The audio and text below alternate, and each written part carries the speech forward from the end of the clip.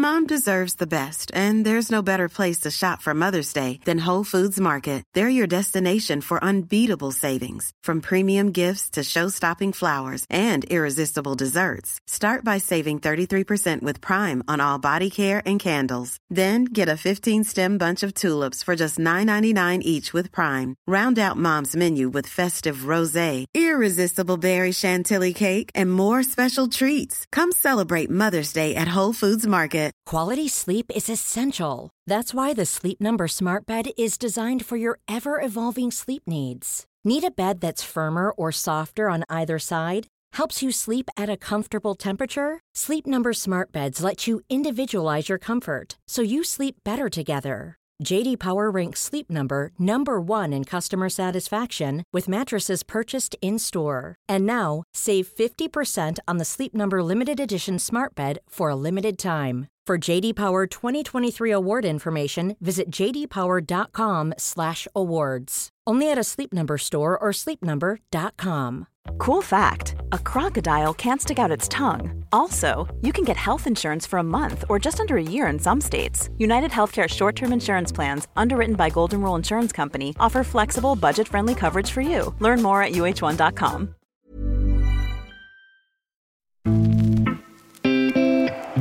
Jetzt ist Polter durch. Mach ihn, der legt aber quer. Andersson, Tor! Andersson! Das erste Bundesliga-Tor für Union Berlin erzielt Sebastian Andersson. Oavsett vad som händer framöver så har Sebastian Andersson för alltid skrivit in sig i kultklubben Union Berlins historia som spelaren som gjorde klubbens första mål i Bundesliga. Med sina totalt 11 mål hittills den här säsongen är han inte bara nykomlings bästa målskytt. Han har även mer eller mindre cementerat sin plats i Janne Anderssons landslagstrupp. Många vill göra gällande att Sebastian Andersson varit en av de största förlorarna i coronakrisens fotspår. Då en mer eller mindre given plats i EM-truppen försvann i och med att man sköt upp mästerskapet till 2021. Men Andersson själv verkar inte särskilt brydd över beskedet. Och även om han nyligen förlängde kontraktet i Union Berlin så har han ambitionen att ta ytterligare kliv uppåt i karriären. Hålla mig kvar i ligan med Union Berlin i första målet såklart nu också. Annars vill jag ju spela. Jag vill ju gärna testa på en större klubb än vad jag spelar just nu. Det är väl mitt framtida mål. För att vara en spelare som ligger femma i Bundesligas skytteliga och mer eller mindre given i Janne Anderssons senaste landslagstrupper så kan man tycka att Sebastian Andersson borde få betydligt mer uppmärksamhet än vad han får. Men så är han heller ingen publikfriare och är tydlig med att han inte har några planer på att bli det heller. Jag söker faktiskt inte så mycket uppmärksamhet heller egentligen. Så jag är inte den som vill stå i centrum, inte den som låter mest och den som... Jag vet att vissa supportrar och vissa utomstående, de gillar gärna de som hörs mest och att de som slickar lite röv kanske så här för supportrarna, om man säger så. Hans låga profil utanför planen var en del i att hans allsvenska genombrott dröjde. Och Sebastian Andersson berättar om en karriärresa som varit långt ifrån spikrak. Nobbad i Helsingborg, hackkyckling bland fansen i Djurgården och kräftgång i Kalmar FF, där han och Nanne Bergstrand inte alls klickade. Jag kommer ihåg, vi satt på flyget, vi skulle till La Manga, träningsläget. Vi satt bredvid varandra, men vi sa inte då på hela resan i princip där. Så det var i början när jag kom. Det var väl den känslan höll i sig ganska länge där. Utöver detta pratar vi om tillvaron i den tyska kultklubben Union Berlin. Om det självklara att gå ner i lön när nu coronakrisen även slår mot fotbollen. Och att Andersson var nära att lägga av helt och hållet när han fick lämna Helsingborg utan ett kontrakt. Om hans år i den klassiska storklubben Kaiserslautern och om den tuffa kulturen i tysk fotboll. Men som vanligt inleder vi podden med en faktaruta.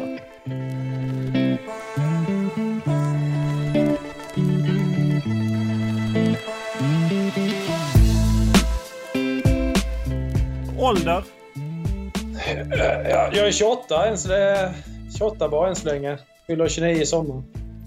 Bor? Berlin. Familj? 2 barn, fru. Utbildning? Jag gick elprogrammet Jag är så jävla oteknisk, men jag gick elprogrammet. Ja. Lön? Vad sa du? Lön? Vad tjänar du? Kan man säga det alltså? Ja, det får man ju välja själv. Ja, jag skippar den. Det är coronalön just nu. Vad kör du för något? Volkswagen. Vad läser du? Just nu, vad fan heter den? Vad heter den jag läser? Ja, jag Eckart Tolle just nu faktiskt. Vad tittar du på? Allt på Netflix. Vad lyssnar du på? Ja, det är allt möjligt. Allätare där. Topplistan, säger jag. Vad spelar du på för någonting? Spelar på? Ingenting. Vem är för dig världens bästa fotbollsspelare genom tiderna? Jag hade en intervju nyligen, då sa jag Ronaldo, men jag ångrar mig direkt efter. Så här Messi. Vilket är ditt favoritlag och varför? Mitt favoritlag och varför? Jag får ju hålla på United, för det har alltid varit mitt lag sedan jag var liten. Det var första laget och jag håller fast vid det. Leeds United då? Ja, sen Pontus Jansson gick dit. Nej, United, Manchester, riktiga Manchester. Ja, okej. Vilken är din största upplevelse i fotbollssammanhang? När vi gick upp från andra ligan till första ligan. Vilken är den bästa lagtröja du bytt till dig i samband med en match? Jag gillar ju Sanchos. Jadon Sanchos. Vilken regel hade du velat ändra på i fotboll? Ja du, offside. Ta bort den. Helt? Nej, det kan jag inte säga. Offside är viktigt faktiskt. Vilken regel? Jag skulle säga VAR då, så att man bara får köra rent och hållet mänskliga processer. Vad hör du mest på planen när de vill psyka dig? Att jag lägger mig för lätt. Fast jag är så stor. Vilken är din favoritfilm? Favoritfilm? Alltså, jag gillar ju Batman-trilogin. Alltså. Jag är svag för den. Om du vill unna dig någonting, vad gör du då?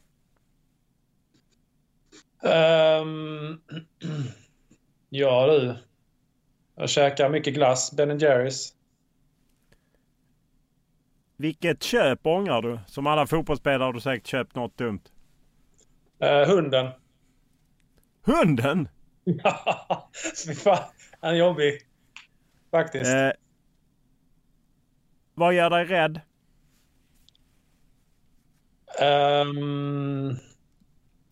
Att familjen ska bli sjuk. Till exempel barnen. När var du riktigt lycklig senast? Alltså riktigt lycklig senast. Jag är väl ganska glad de flesta dagar, känner jag. Riktigt lycklig.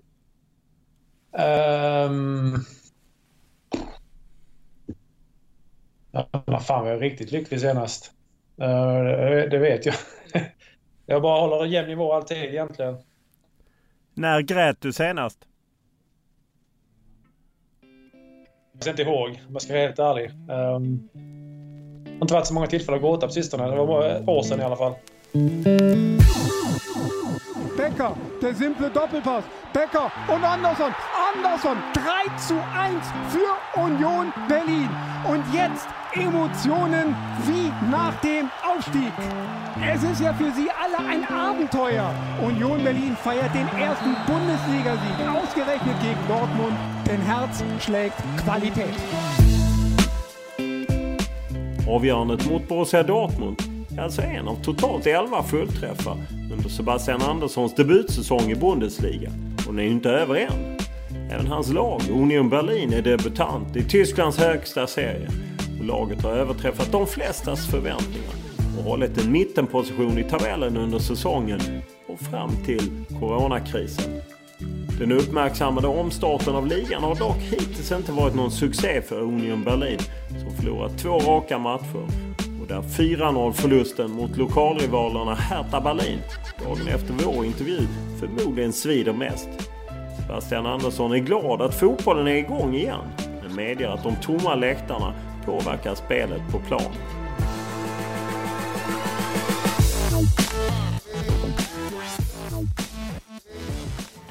När vi pratar med varandra så har ni i Bundesliga gått igång igen. Du fick göra ett inhopp. Hur är känslan nu efter att ni har gått igång?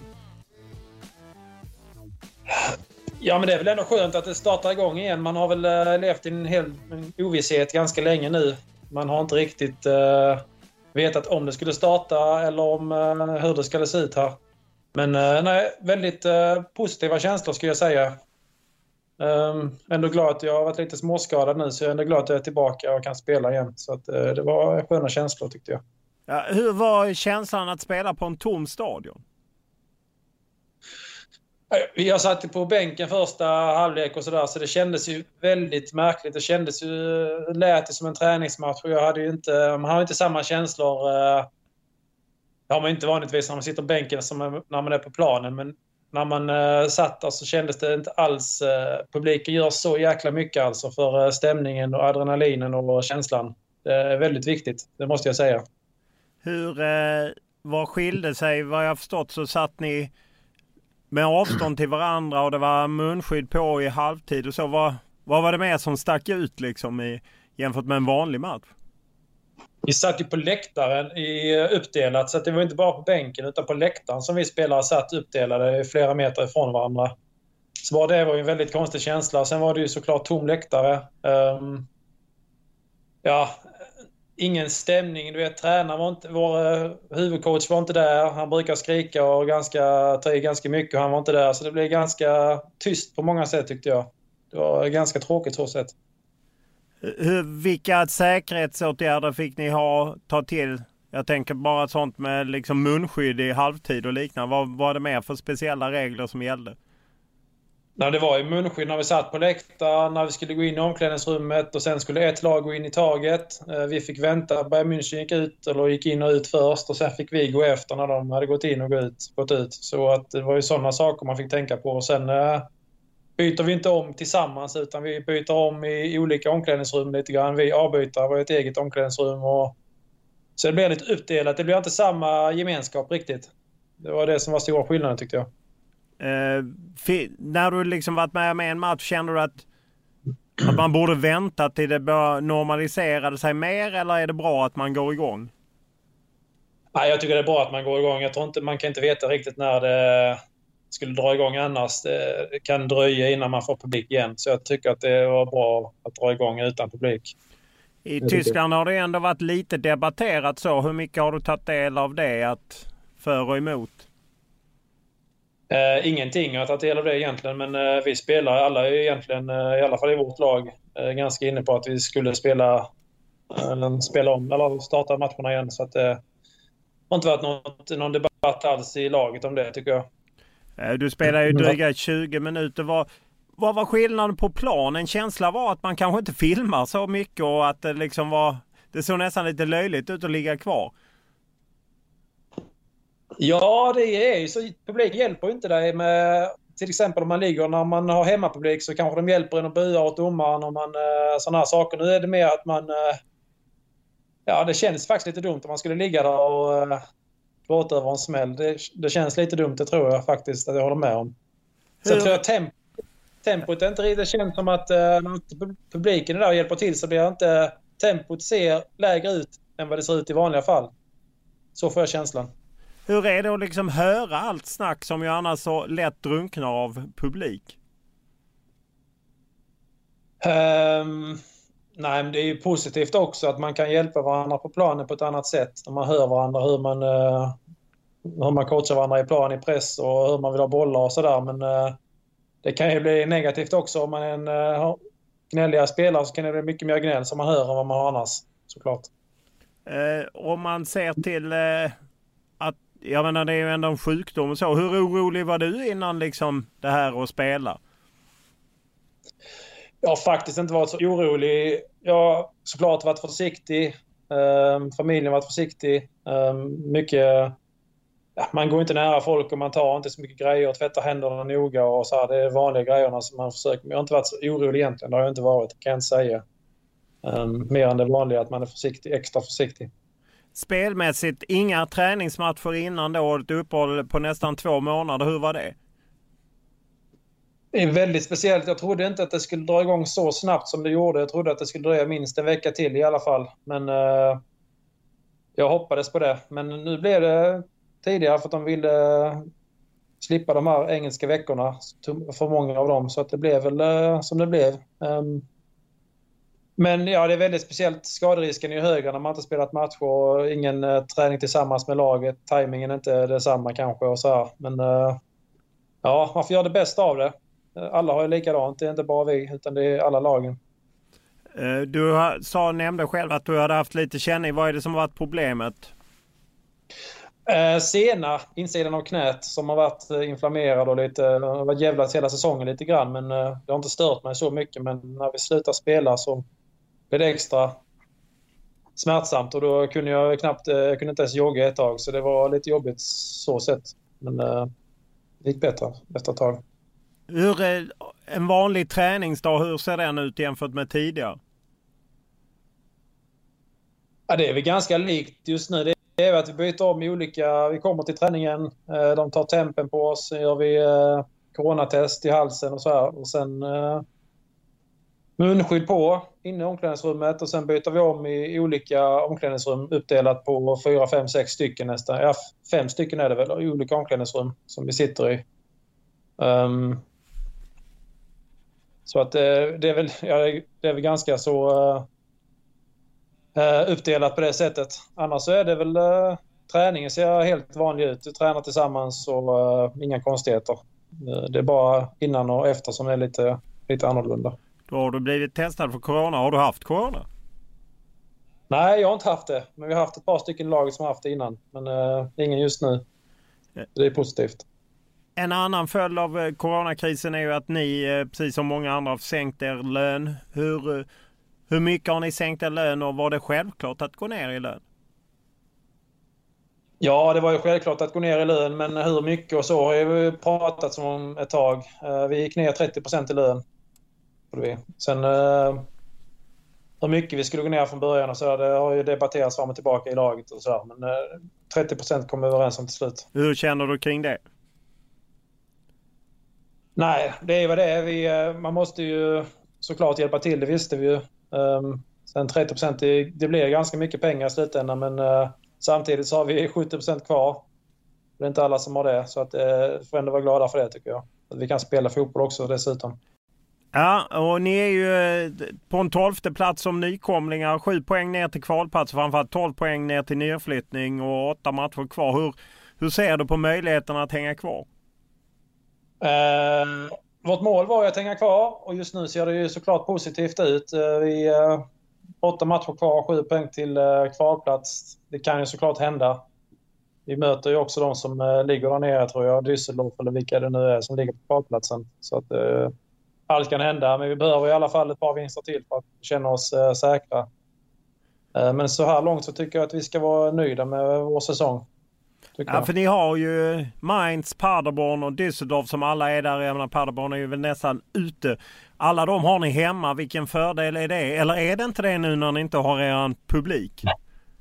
Jag tror att fördelen minskar såklart utan publiken. Men det är fortsatt en fördel, det tror jag. För att vi spelar ändå på vår plan och vi vet hur den känns och så här. Jag tror ändå att det är en fördel, tror jag. Vi slipper resa och allt det här innan också. Så jag säger att det är såklart en fördel för oss. Men fördelen minskar med publiken, såklart. Men jag tror att vi har stor chans ändå. Vad skulle det betyda om ni hänger kvar?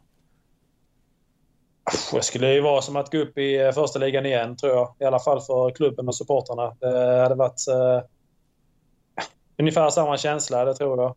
För de flesta. Ja, det var ju mäktiga scener från när ni gick upp efter kvalspel förra året och så. Och sen, du blev ju historiskt direkt med inhoppet mot Augsburg, gjorde mål och ordnade första poängen. Vad betyder det? Det var en lättnad att få göra mål. Första målet i Bundesliga var ju egentligen att jag hörde det efter. Det tänkte jag inte ens på när jag gjorde målet, utan det var efteråt som jag fick höra det massa. Det var ju en stor lättnad att få göra Bundesliga-mål när man kom in där. Så att det var mest den känslan jag hade när jag fick göra det. Men det är jättekul att bli historisk såklart på det sättet också. Hur är tillvaron i den här kultklubben som det ändå blivit lite? Du menar runt omkring? Ja. Jag bor ju i väst och vi spelar i öst, så att jag kommer ifrån det lite när jag är hemma och sådär. Och det tycker jag är ganska skönt. Men runt omkring klubben annars är det väldigt avslappnat. Nära supportrarna. De har tillgänglighet till väldigt mycket. Vi har ju varit på fester tillsammans med dem och allt möjligt när vi är på träningsläger. Så det är fullt ös med supportrar överallt. Så att det är ju väldigt avslappnat skulle jag säga.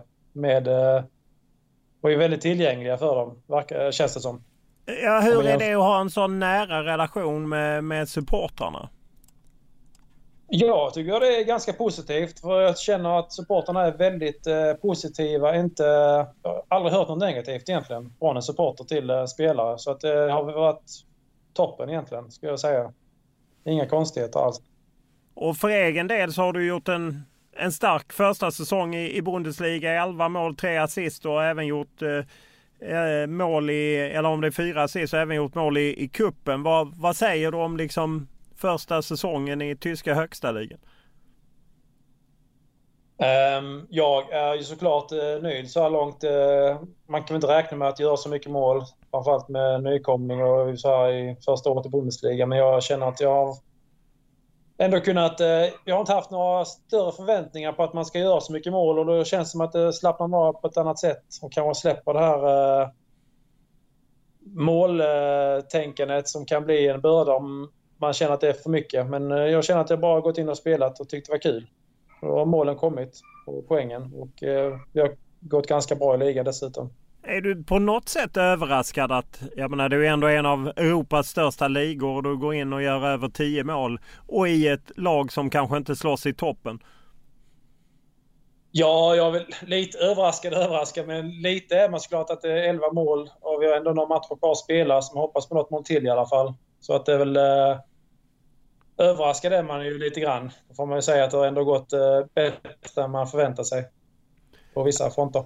Ja, och sen har du ju ändå blivit lite omskriven för den här liksom vunnit flest nickdueller, vunnit flest närkamper och alltså mycket statistik som talar i din riktning. Hur känner du att du är mer uppmärksammad? Än innan såklart är jag mycket mer uppmärksammad, det känner jag. För Sverige till Bundesliga är såklart inte samma sak som första Bundesliga. Mycket mer uppmärksamhet och skrivs mycket mer om första ligan såklart. Det ska det göra också. Sen tycker jag att egentligen så är det inte bara mål man ska göra som förut. Nu är det att man ska försöka hålla i bollen och man ska... Tyskland är mycket springa och pressa och som forwarden alltid ska starta. Så att det är mycket sånt man får jobba med också på träningar. Så det är inte alltid bara fokus på målen utan det är mycket annat också. Och det känner jag att jag ändå har lyckats hyfsat bra med. Du är ju 5 i skytteligan och du lär inte jaga i tapp Lewandowski eller Timo Werner direkt. Men Quaison, din landslagskollega, är ju bara 1 mål före. Ska du förbi honom? Ja, vi ligger tätt på varandra i alla fall, så får vi se. Men jag hoppas ju att jag gör flest mål av svenskarna. Det hoppas jag på. Så får vi se vad det blir. Det är ju många imponerande anfallare. Vad är din bild av Haaland som ju fått mycket uppmärksamhet sedan han flyttade till Borussia Dortmund nu på våren? Vad sa du om Haaland? Ja, vad är din bild av Haaland som ju på något sätt gjort en braksuccé sedan han klev till Borussia Dortmund? Ja, så jag måste säga att det är imponerande. Första matchen han kommer in och gör 3 mål och sen har han fortsatt på det spåret. Gör mål i varannan match. Så att det är väl verkligen imponerande. 19-20 år. Så att det är ju sjuka siffror om man ser till hur mycket mål han gör såklart. Så att det är bara imponerande egentligen. Jag känner inte honom, jag har inte pratat med honom så jag kan inte säga något personligen så. Utan bara rent fotbollsmässigt så är jag imponerad. Du har ju haft en lång karriär och där det ju gått både upp och ner. Vad kan du peka på som liksom är grunden till att det går bra nu i Tyskland? Jag tror att allting hänger väl ihop egentligen. Från Ängelholm, Kalmar, Djurgården till nu egentligen. Att man har Det har inte alltid gått bra. Det har gått, vissa gånger går det spikrakt neråt, andra går det uppåt. Så att det har väl gått åt båda hållen och det har man lärt sig av på många fronter. Kalmar var väl egentligen den tuffaste tiden där man lärde sig väldigt mycket, skulle jag säga. Så att det är väl, allting hänger ihop på något sätt, tycker jag. Om du ser, vad är det som gör att du passar i tyska Bundesliga? Det tycker jag att vårt spel, i alla fall i Berlin, att det är väldigt fysiskt, springa, vinna dueller och på det sättet få poäng, vinna poäng. Det tycker jag passar mig väldigt bra som vi spelar just nu. Så att, sen Bundesliga, det är en fysisk liga som kanske England också passar in på. Väldigt fysiskt och sådär. Så jag tycker att det är en av ligorna som passar mig bäst, det tror jag. Du var ju ryktenas man på något sätt eftersom ditt kontrakt skulle gå ut i sommar, men du valde att förlänga i vintras till 2022. Hur resonerade du där?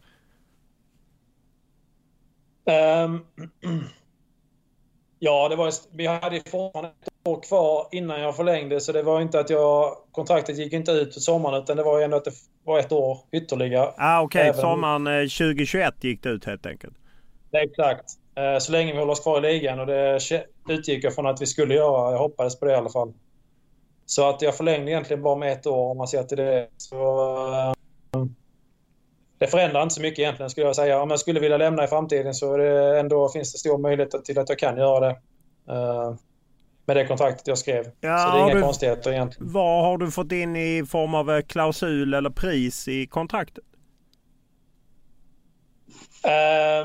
Jag vill egentligen inte gå in på detaljerna i kontraktet, men det är såklart att jag har ju... Där finns möjligheter om man skulle vilja lämna i framtiden, så finns det ändå möjligheter till att man kan lösa någonting bra, det tror jag. Det får man tolka som att det finns ett pris eller en klausul eller någonting. Och om du säger, det ryktades ju väldigt mycket om andra klubbar, både i England och i Tyskland och så. Vad hade du konkret när du funderade? Konkret var väl inte egentligen så mycket. Det var inget jättekonkret på bordet så. Det var mer att det ryktades väldigt mycket klubbar som var intresserade, men konkret var det inget egentligen som jag tog ställning till så, utan det var om jag ville chansa på att kanske lämna till sommaren eller så här, att jag inte skulle skriva på, men jag kände att ändå jag trivs väldigt bra här och att det finns ingen anledning till att inte skriva på. Så att i slutändan så var det ganska enkelt val, tyckte jag. Så att, ja. Vad har du för mål framåt? Jag såg ju fram emot EM, att få komma till EM i sommar, men det blev det inställt framskjutet till nästa sommar. Det var väl första målet. Sen hålla mig kvar i ligan med Union Berlin i första målet såklart nu också.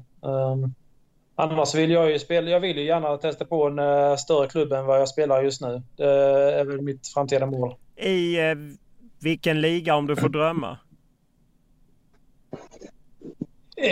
Jag är i en liga som jag har drömt om. Det är Bundesliga. Sen Premier League har alltid varit topp 2, topp 1, topp 2 som jag vill spela i. Så att det hade varit drömliga annars kanske. Just att stanna, jag menar du förlängde då i vintras, så var det ju ett halvår kvar till EM innan coronautbrottet sköt på det. Hur mycket spelade det en faktor att inte byta liksom ett halvår före ett eventuellt EM-slutspel? Det var en delfaktor i det hela, att jag ändå känner att jag får spela varje match och mycket speltid och förtroende i klubben här. Så att byter man klubb så är det väldigt lätt att man kommer ner i hierarkin, att man måste bevisa sig igen, och det kan ju ta tid innan man får samma förtroende i en annan klubb. Så det var en delfaktor i att jag skrev på också, såklart. Men nu blev det ju framskjutet. Så nu kan man inte tänka på det viset längre, om man nu skulle vilja testa något nytt i framtiden. Ja, hur reagerade du när du fick reda på att de skjuter på EM till 2021? Ja, det var ganska väntat när jag fick beskedet att det skulle bli framskjutet, för det var ganska illa på många platser. Det kände vi ska spela EM i hela Europa. Folk ska åka runt överallt, det hade aldrig funkat. Så att det var ganska väntat när jag fick beskedet egentligen.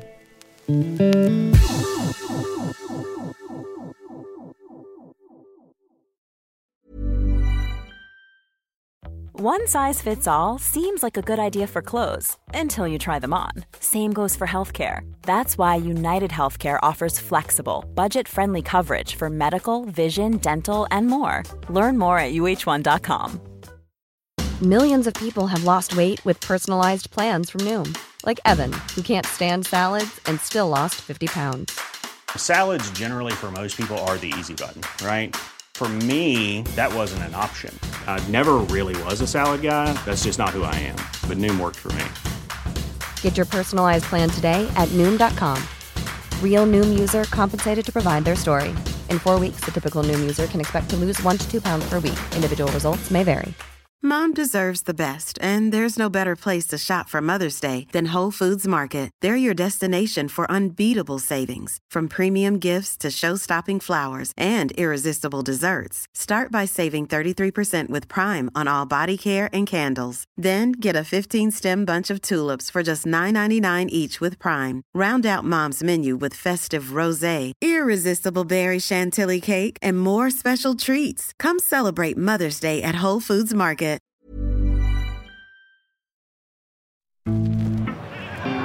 Och den nicken gör 1-0 till Sverige. Från Sebastian Andersson i den 29:e minuten. Passning Marcus Danielsson. Tredje landslagsmålet på Union Berlin-spelaren Sebastian Andersson.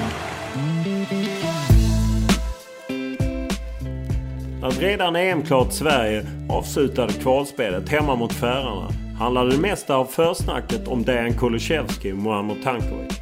Och efter matchen ville fler prata med och om målskyttarna Mattias Svanberg och John Guidetti framför Sebastian Andersson.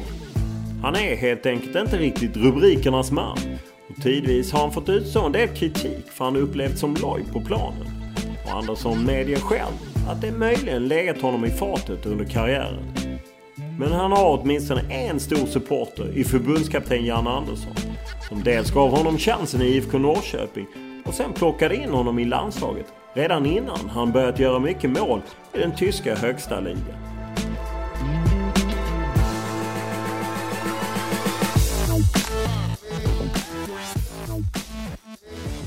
På något sätt så har ju du etablerat dig i landslagstruppet under EM-kvalet och så. Och nu kan man ju säga, skjuts det ett år så kanske det kommer andra spelare som kliver på. Känner du att du förlorade en given EM-plats?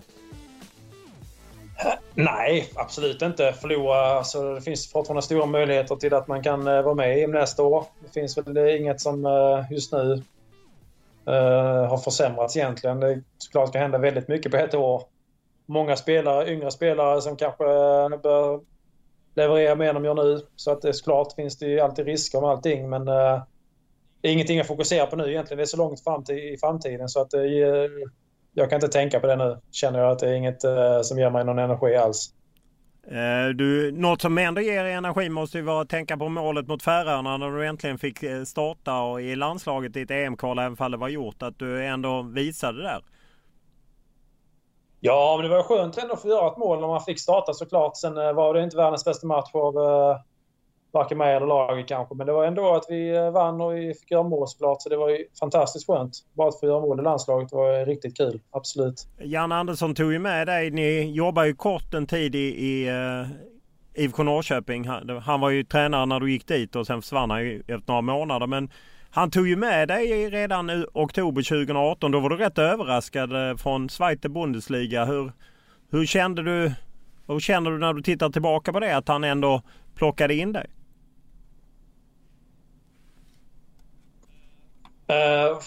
Spelade i Berlin då eller va? Ja, det gjorde jag. Det gjorde du. Du hade bytt från Kaiserslautern till Berlin. Ja, men såklart var det var väl några stycken med. Mikael Ishak var också med till exempel. Och när han spelade kan vara i Bundesliga då. Jag kommer inte ihåg. Men i alla fall så var det väl ganska många anfallare just den samlingen där som han ville testa på kanske. Som jag tror att var det var ju 6-7 anfallare på samma samling. Men det var ju såklart en liten överraskning då när man kom med. Zweite Bundesliga såklart, att spela i landslaget. Det var ju väldigt kul. Jag blev väldigt glad. Men jag hade inte väntat mig det. Just då hade jag inte. Absolut inte. Vad tror du att det du har levererat som har gjort att du ändå har hängt dig kvar i, väl i och för sig som fjärde alternativ kanske, men att du ändå tog en plats i truppen och sen hängt dig kvar? Ja, men jag tror väl att det som jag presterat i klubblaget, det är det som har avgjort i slutändan. Det är det som ska avgöra egentligen, såklart, tycker jag. Om man ska vara med i landslaget eller inte, hur det går i klubblagen. Sen, men någonting måste ju ändå påverka när man är med, att man är någon typ av spelartyp eller gör det bra på träning och sånt. Det kan ju inte... Klubben är ju grunden till det, men man måste ju ändå göra någonting på samlingar och sånt, antar jag. Ja, såklart. Måste man ju...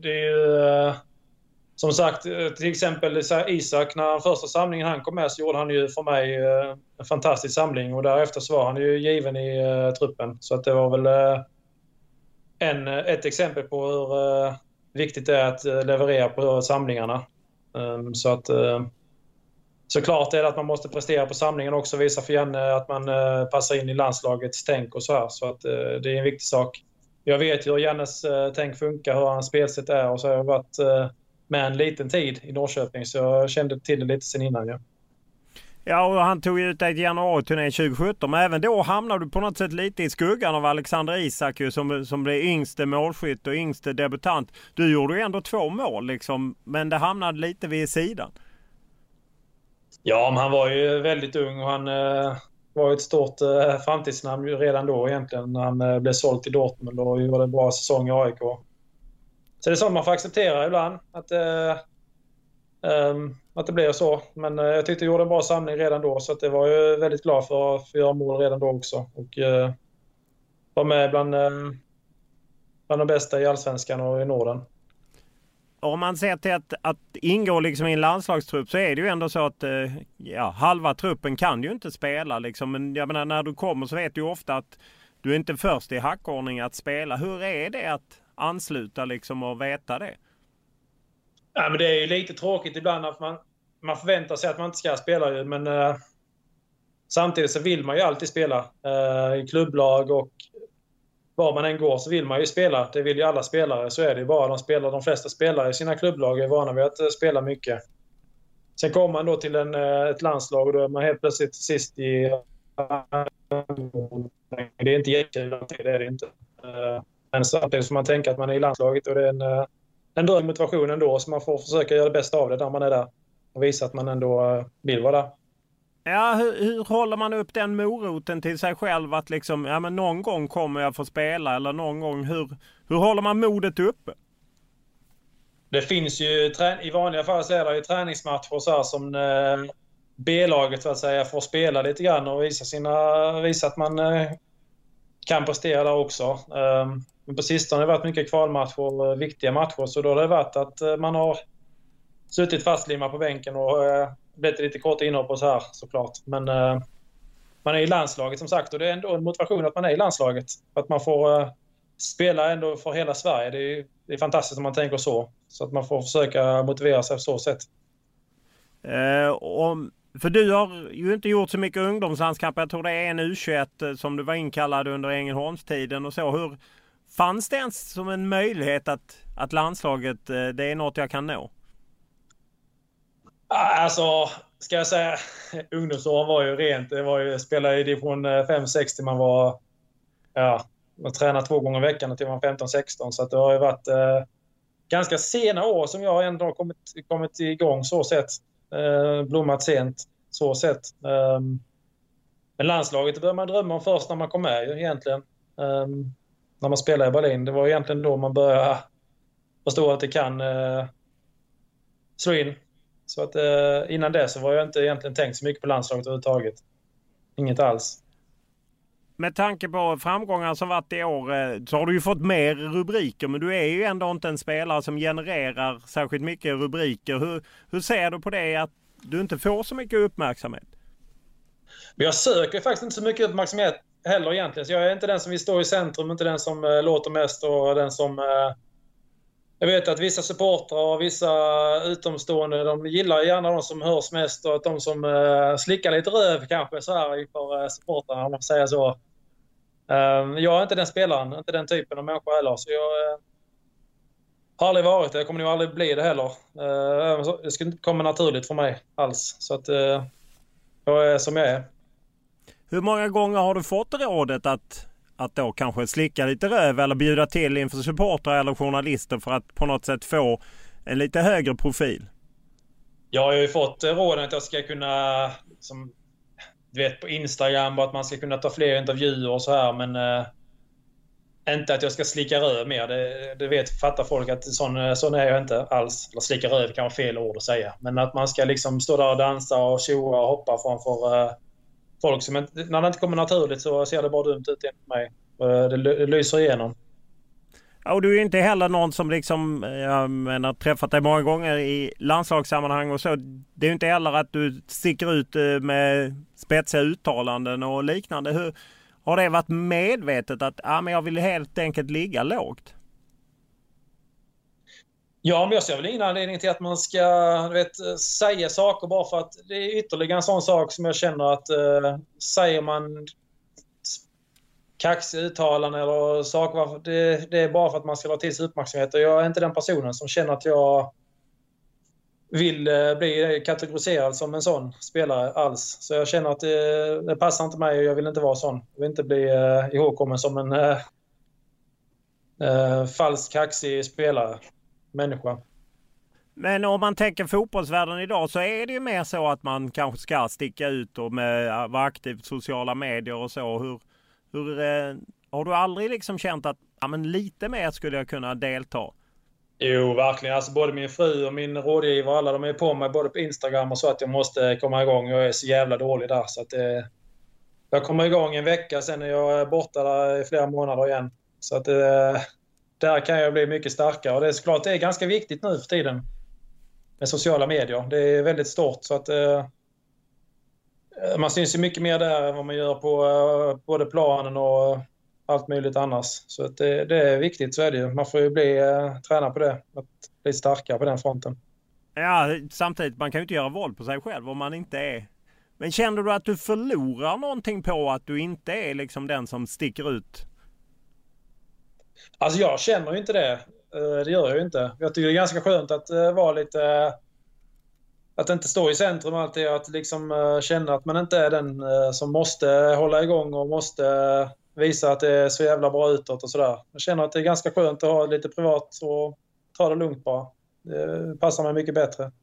Men när du sänker ett lag i Bundesliga, du gör det avgörande målet. Jag menar, då är du i centrum och alla jublar och lite dragning har du ändå till det så att säga.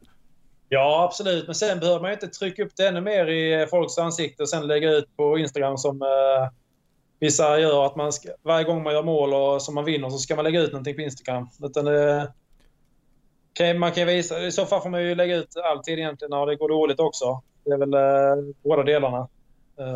Såklart. Men alla har väl det här lilla bekräftelsebehovet att man vill vara duktig, att man vill folk ska tycka om en och så vidare. Så är det ju. Är det att du är blyg eller är det väldigt medvetet från din sida? Ja, är nu både och. Det är både lite blyghet och både medvetet och blyghet skulle jag säga. Det är ju även också liksom kroppsspråk och så. Bland annat kan ju tränare ibland få liksom lite smisk för det för att de inte liksom lever. Och även du har ju fått lite kritik för ditt kroppsspråk. Har du funderat på det liksom att jag borde kanske vara lite eldigare på plan? Ja, men det har jag blivit också, det måste jag säga. Men jag fick ju kritik för det framförallt i Djurgården, att man var liksom en loj jävel och så här. Det fick man ju höra.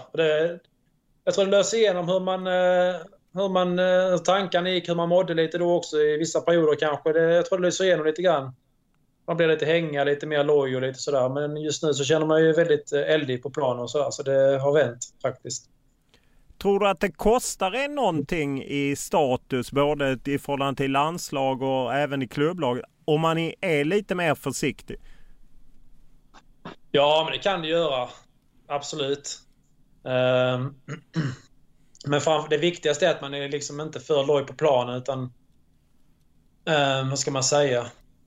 På planen är egentligen det viktigaste. Utanför planen kommer ju aldrig bli att jag stojar och stimmig och så, utan på planen kan man ju ändå bli det. Då kan man ju söka elda upp sig lite mer än vad man har gjort innan kanske. Men utanför planen kommer ju aldrig bli det. Men visst, det kan kosta lite. Vissa andra är bättre på det. Och jag är inte så bra på det kanske. Utanför framförallt. Du kommer inte gå ut och såga Janne Andersson för han inte startar dig? Kommer aldrig hända. Kan vara lugn. Ja, det är ju synd. Som journalist vill man ju ha det. Ja, jag vet. Men om man ser tillbaka så är det ju en makalös resa. Om vi tar bara Kaiserslautern, du flyttade till andra Bundesliga. Hur resonerade du att gå till förvisso en gammal storklubb men ändå en storklubb lite på dekis? Ja, det var väl egentligen bara känna att jag hade chans att gå innan redan där till andra klubbar året innan, eller vad var det, vintern innan, men det blev inte då på grund av vissa anledningar. Men sen här så kände jag bara att det behöver bara komma härifrån Allsvenskan. Spela till Allsvenskan så länge, det behöver bara komma härifrån för att komma loss. Och då dök Kaiserslautern upp, så att det blev väl, det var väl därför det blev som det blev. Ville bara komma därifrån. Hur var det att spela i andra ligan som ju nu, jag menar, det är många svenskar som tar den vägen. Jag menar, Emil Forsberg var tidigt ute och sen även en del andra. Ja, men det är ju en väg att komma ut, överhuvudtaget komma ifrån Sverige. Sen att är det en väg upp i Bundesliga om man nu har ett bra lag och sådär, så är det ju en väg att komma till Bundesliga istället för att leverera 2-3 riktigt bra säsonger i Allsvenskan för att komma direkt till Bundesliga och kanske sen komma till bänken där och sen tillbaka till Allsvenskan. Så det kan vara ibland lite smartare att gå den här vägen så att man gör sig ett namn i klubben och sen tas upp i Bundesliga på det sättet istället. Det är en väg. Vad är viktigt att lära sig när man flyttar från Allsvenskan till Tyskland? Vad skiljer liksom när du kliver in i omklädningsrummet första gången i Kaiserslautern jämfört med när du kanske klev in i Djurgården eller Norrköping? Ja, Kaiserslautern var ju jävligt speciellt. Det var ju negativt redan från början där. De var ju botten och det var ju kaos hela året. Så det var väl speciellt. Men Tyskland, jag känner att det är lite hårdare. Inte samma riktigt lagkänsla som i Sverige. Det här lite avslappnat. Utan det är mer bara på sig. Och man tränar och åker hem. För att vara med sin familj. Det är lite mer så. Som jag tyckte var stora skillnaden egentligen. Hur är det att anpassa sig till det från att man är kompisar, lite mer kompisar och mer av ett lag till att man plötsligt bara fokuserar på sin egen uppgift? På ett sätt kan det nästan vara lättare att man känner att vad fan, jag inte förlorar, det är bara in och köra. Slippa vara rädd för att man trampar någon kompis på tårna på träningarna eller att man så här, det är bara fotbollsmässigt ju. Så det är enkelt på så sätt. Sen är det ju alltid skönt att som i Norrköping kände jag att det var en fantastisk tid för mig. Jag hade jävligt kul utanför fotbollen och hade många i laget som jag umgicks med. Så det passar mig väldigt bra också på så sätt. Men det är inte samma, det är bara att acceptera. Tyskland och Sverige är inte alls samma klimat, tycker inte jag. Kan man vara rädd på träning ibland när någon är ute efter en startplats och på något sätt går hårt åt den? Ja, vi har några i vårt lag som är dagen efter träningen, dagen efter match. De kan vara jävligt aggressiva så man får ta på sig benskydden och vara beredd att hoppa. Så att det händer ofta att det blir lite smällar faktiskt. Bara spelare. Är det för att man alltid samma vill man skada varandra eller är det? Nej, jag tror inte det är så att man vill skada. Jag tror bara att det är lite frustration som spelare tar ut på andra spelare på de träningarna. Jag tror inte att de är ute efter skadan. Det tror jag inte. Inte som huvudmål i alla fall. Om man ser till Kaiserslautern, en gammal svensk klubb som ju haft stora tider. Hur mycket hade du gratis för att du var svensk där? Jag tror inte jag hade så mycket gratis. Jag träffade ju faktiskt, där får du inte upp. Hjärnsläpp, vad heter han, målvakten? Ronny Hellström.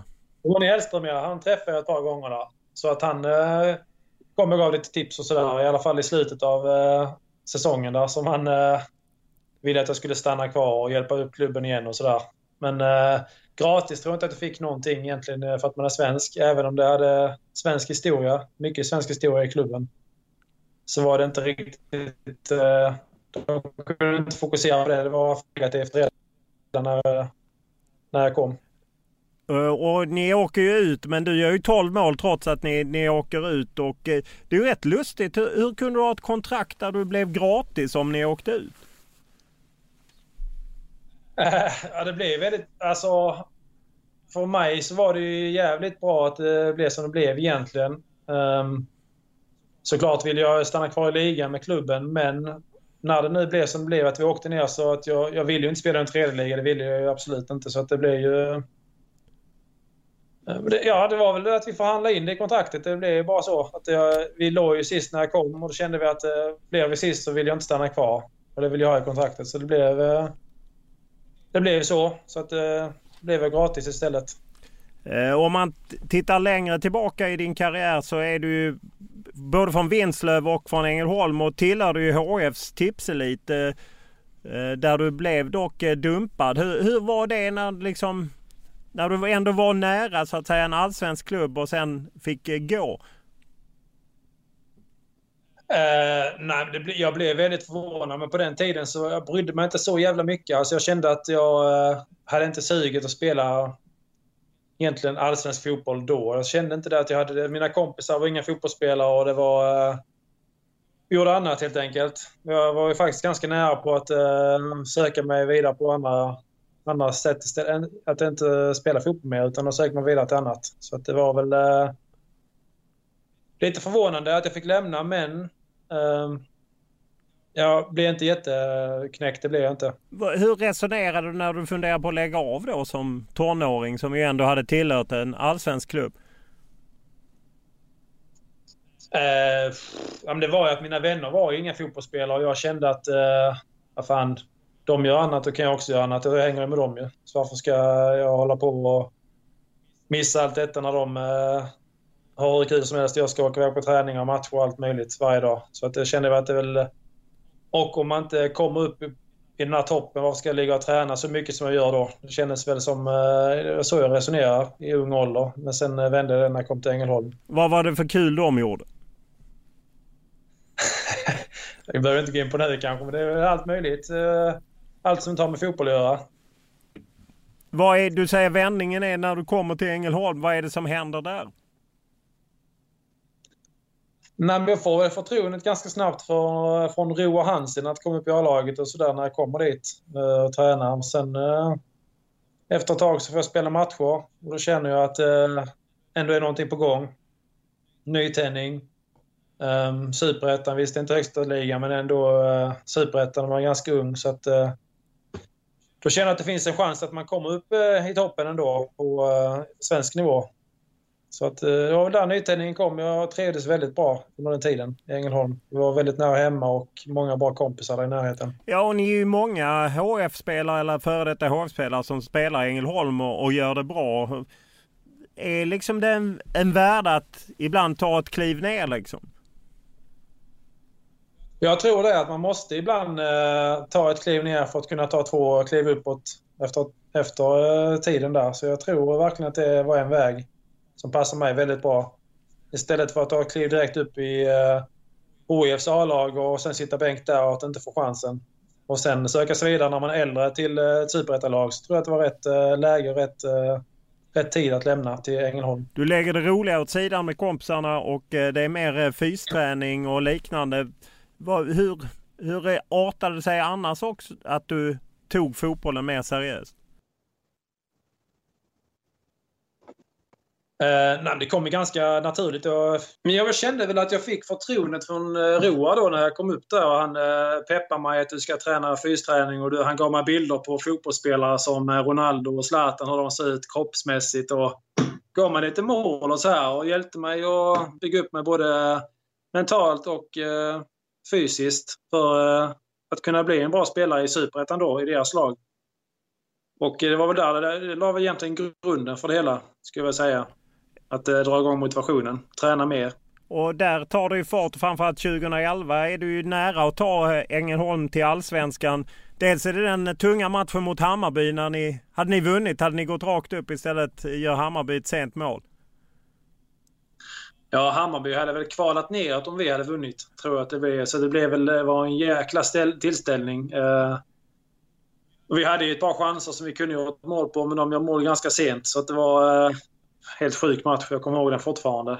Ja, det var faktiskt en makades dramatik för Sundsvall förlorar. Och sen så får ni ju då kvala mot Syrianska, vinner hemma, du gör mål. Ni har 2-1 borta och du har också gjort mål. Ni är ju liksom ändå nära och så faller ni på slutet. Syrianska avgör. Hur känner du kring det att ni var så nära liksom? Jag är fortfarande bitter på Lindberg att han tog det röda kortet där nere så tidigt i matchen. Så det var Marcus Lindberg då helt enkelt. Lindberg, ja. Jag får den kängan. Glömmer aldrig. Det var lite tungt. Såklart att jag kände att det finns ändå möjlighet för mig att komma upp i Allsvenskan. Men just den matchen, man vill ju ändå ta sig upp i Allsvenskan med en klubb. Med Ängelholm i detta läget. Felix röstar ner och håller inne och här kommer Saleh. Saleh fintar, Saleh skjuter och skjuter. Det är mål! Det är mål! Det är mål! Det är mål! Syrianska är ju 3-1 i absoluta slutsekunderna av matchen. Och vad jag lider med Ängelholm. Den glädjen är magisk med oss syrianska spelare. Efter det blev du het och jagas av många klubbar och väljer Kalmar. I efterhand så blev ju det ingen succé. Vad var det som gick snett med dig och Nanne Bergstrand? Jag hade nog förväntningar på att det skulle gå helt annorlunda. Det skulle gå mycket snabbare. Jag skulle spela varje match. Och jag ville ju... Man fick kanske lite hybris att man ska spela varje match ut i Europa och gör många mål i Allsvenskan sen ut i Europa då. Och sen blev det inte alls så. Utan det blev en start på bänken. Och då gick ju mina förväntningar ner helt och hållet. Och mina mål, jag blev bara stressad över det hela. Kände jag att det blev inte alls som jag hade tänkt mig. Och kände man lurad, även om det inte var så var det kanske att jag kände mig lurad. Lurad att komma till Kalmar då, att de inte satsade på det helt enkelt? Ja, men med facit hand så levererar jag inte heller. Så jag förtjänar såklart inte att spela de matcherna kanske som jag tyckte att jag skulle spela då. Men det är svårt att säga. Vi kommer inte riktigt överens heller kanske jag och Nanne i slutändan. Men du försökte prata med honom för att liksom hitta rätt? Jag försökte prata. Vi var egentligen vi pratade inte alls egentligen. Men kom ihåg det rätt. Vi pratade inte alls under de åren jag var där, ska jag väl säga. Det var väl mer det som var felet kanske. Alltså inte en enda gång? Jo, men jag kommer ihåg vi satt på flyget. Vi skulle till La Manga, träningsläget. Vi satt bredvid varandra, men vi sa inte ett ord på hela resan i princip där. Så att det var ju början när jag kom. Det var väl... Den känslan höll i sig ganska länge där. Undrar du då när du sitter på en rätt lång flygresa och 9 tränare inte säger ett ord. Undrar du var du hade hamnat då eller? Ja, jag tänkte väl jag vet fan vad jag gör här egentligen. Det kändes som att han inte alls ville... Jag tog inte kontakt med honom heller, ska jag säga också. Så det var inte bara hans spel, men... Varför han inte pratar så mycket med mig, det gjorde han inte med någon egentligen kanske. Mer med Henrik Rydström. Jag vet inte. Ja. Men inte med mig i alla fall. Hur lärorikt är det i efterhand att ha varit igenom en sån upplevelse? Jag tror det var väldigt viktigt för min utveckling att känna att även om jag hade egentligen motgång de 2 åren jag var där, så var det ändå att man lär sig väldigt mycket. Att det kan ändå gå bra fast man har motgångar så pass länge. Så fick jag väl en liten nytändning när jag gick till Djurgården i början där. Så att det var väl ändå kände att även om det gick åt helvete här så får jag ändå fler chanser. Och det fick jag ju. Sebastian Andersson får med bollen och gör mål! Sebastian Andersson! 2-0! Hattrick senast! Och Djurgården stormar på inför storpubliken. 2-0 mot serieledarna, mästarna Hammarby. 3 mål på 52 matcher i Kalmar. Nu har gjort 4 mål på 2 matcher i Djurgården.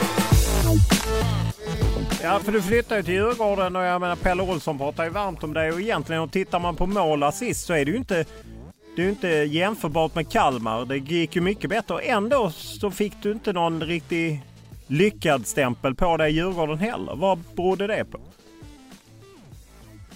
Nej, det gick väl bra i början där så här, framförallt med målen och så här, men det blev väl någon stämpel att man blev någon slags hackkyckling. Jag vet inte, de tyckte vi så låg djupt på planen och att jag inte...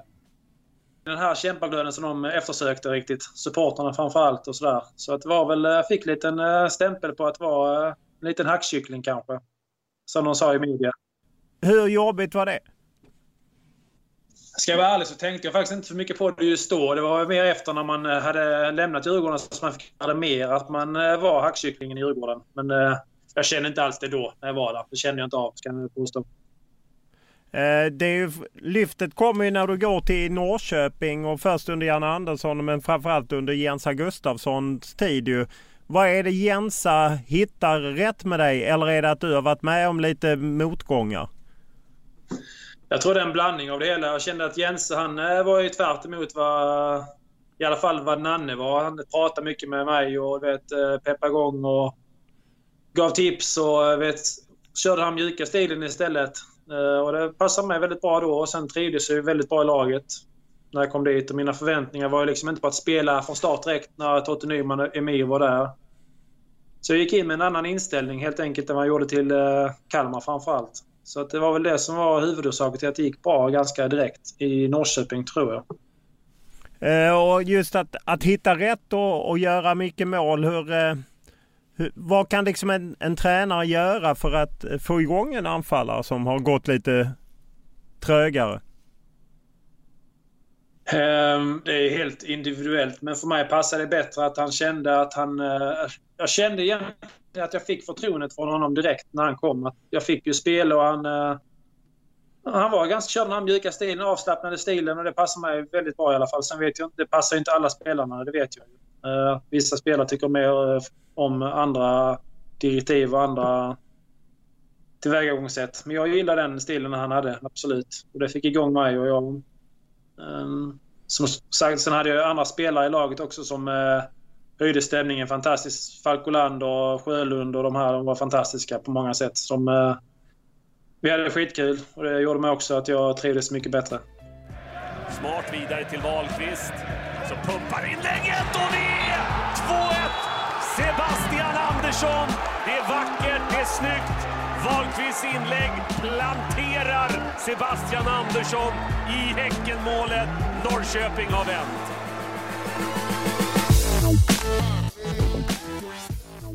Om man ser till att du ändå lämnar till slut, det hade inte med Norrköping att göra utan det var mer att du var sugen och testa något annat än allsvenskan. Ja, det kände att jag hade varit ganska länge i allsvenskan och jag ville komma ifrån och bryta mig loss lite grann så att man inte blir bara den här allsvenska spelaren fastnar i allsvenskan. Så jag kände att jag ville komma loss och då fick jag den chansen och jag tog den då. Vilken relation har du med dina gamla klubbar? Egentligen är det ganska svårt att hålla kontakten för det byter spelare hela tiden i alla klubbarna så det är inte så många spelare som spelar kvar i någon av klubbarna egentligen. Det är mer spelarna man håller kontakt med i så fall än klubbarna i sig.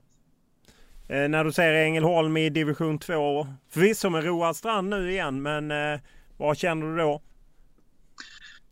Det är trist ändå, det är ingen stor klubb, det vet jag ju. Men division 2, det känns ju sådär att de är så långt ner. Det är ändå där jag började spela fotboll och jag kände att de passar bra i Superettan, Ängelholm. Jag tycker de ska vara där. Det är lite synd, men de kan vara klättra snart igen med Roar. Kan få ordning på rodet där. Är det någon av de allsvenska klubbarna som du spelat för som du följer? Det är väl i så fall Norrköping som jag följer mest av de jag har spelat i. Absolut, utan tvekan. Är det den klubb på något sätt med den lyckade perioden så det är den klubb du mer identifierar dig med? Ja, jag tror att det är det. Och sen trivdes jag så bäst utanför fotbollen också i Norrköping med alla som var runt omkring klubben. Så att det är den klubben som jag trivs bäst med och när det gäller allt. Stort tack för att du ställde upp. Inga problem, Olof. Det var kul att vara med. Podden är som vanligt producerad av Olle Gunell Lindberg och klippt av Daniel Eriksson. Och vi tar tacksamt emot alla synpunkter, tankar, önskemål, idéer, kritik eller vad det nu må vara. Enklast är att mejla mig olof.lund@tv4.se eller skriva till mig på Twitter och Instagram och då är det Olof Lund som gäller i ett ord. Stort tack för den här veckan!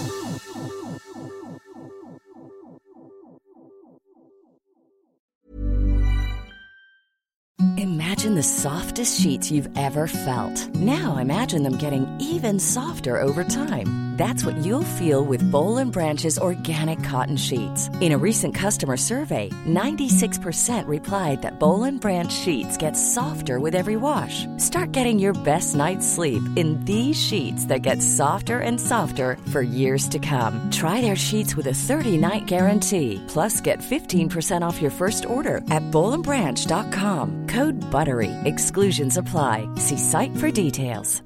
Hi, I'm Daniel, founder of Pretty Litter. Cats and cat owners deserve better than any old-fashioned litter. That's why I teamed up with scientists and veterinarians to create Pretty Litter.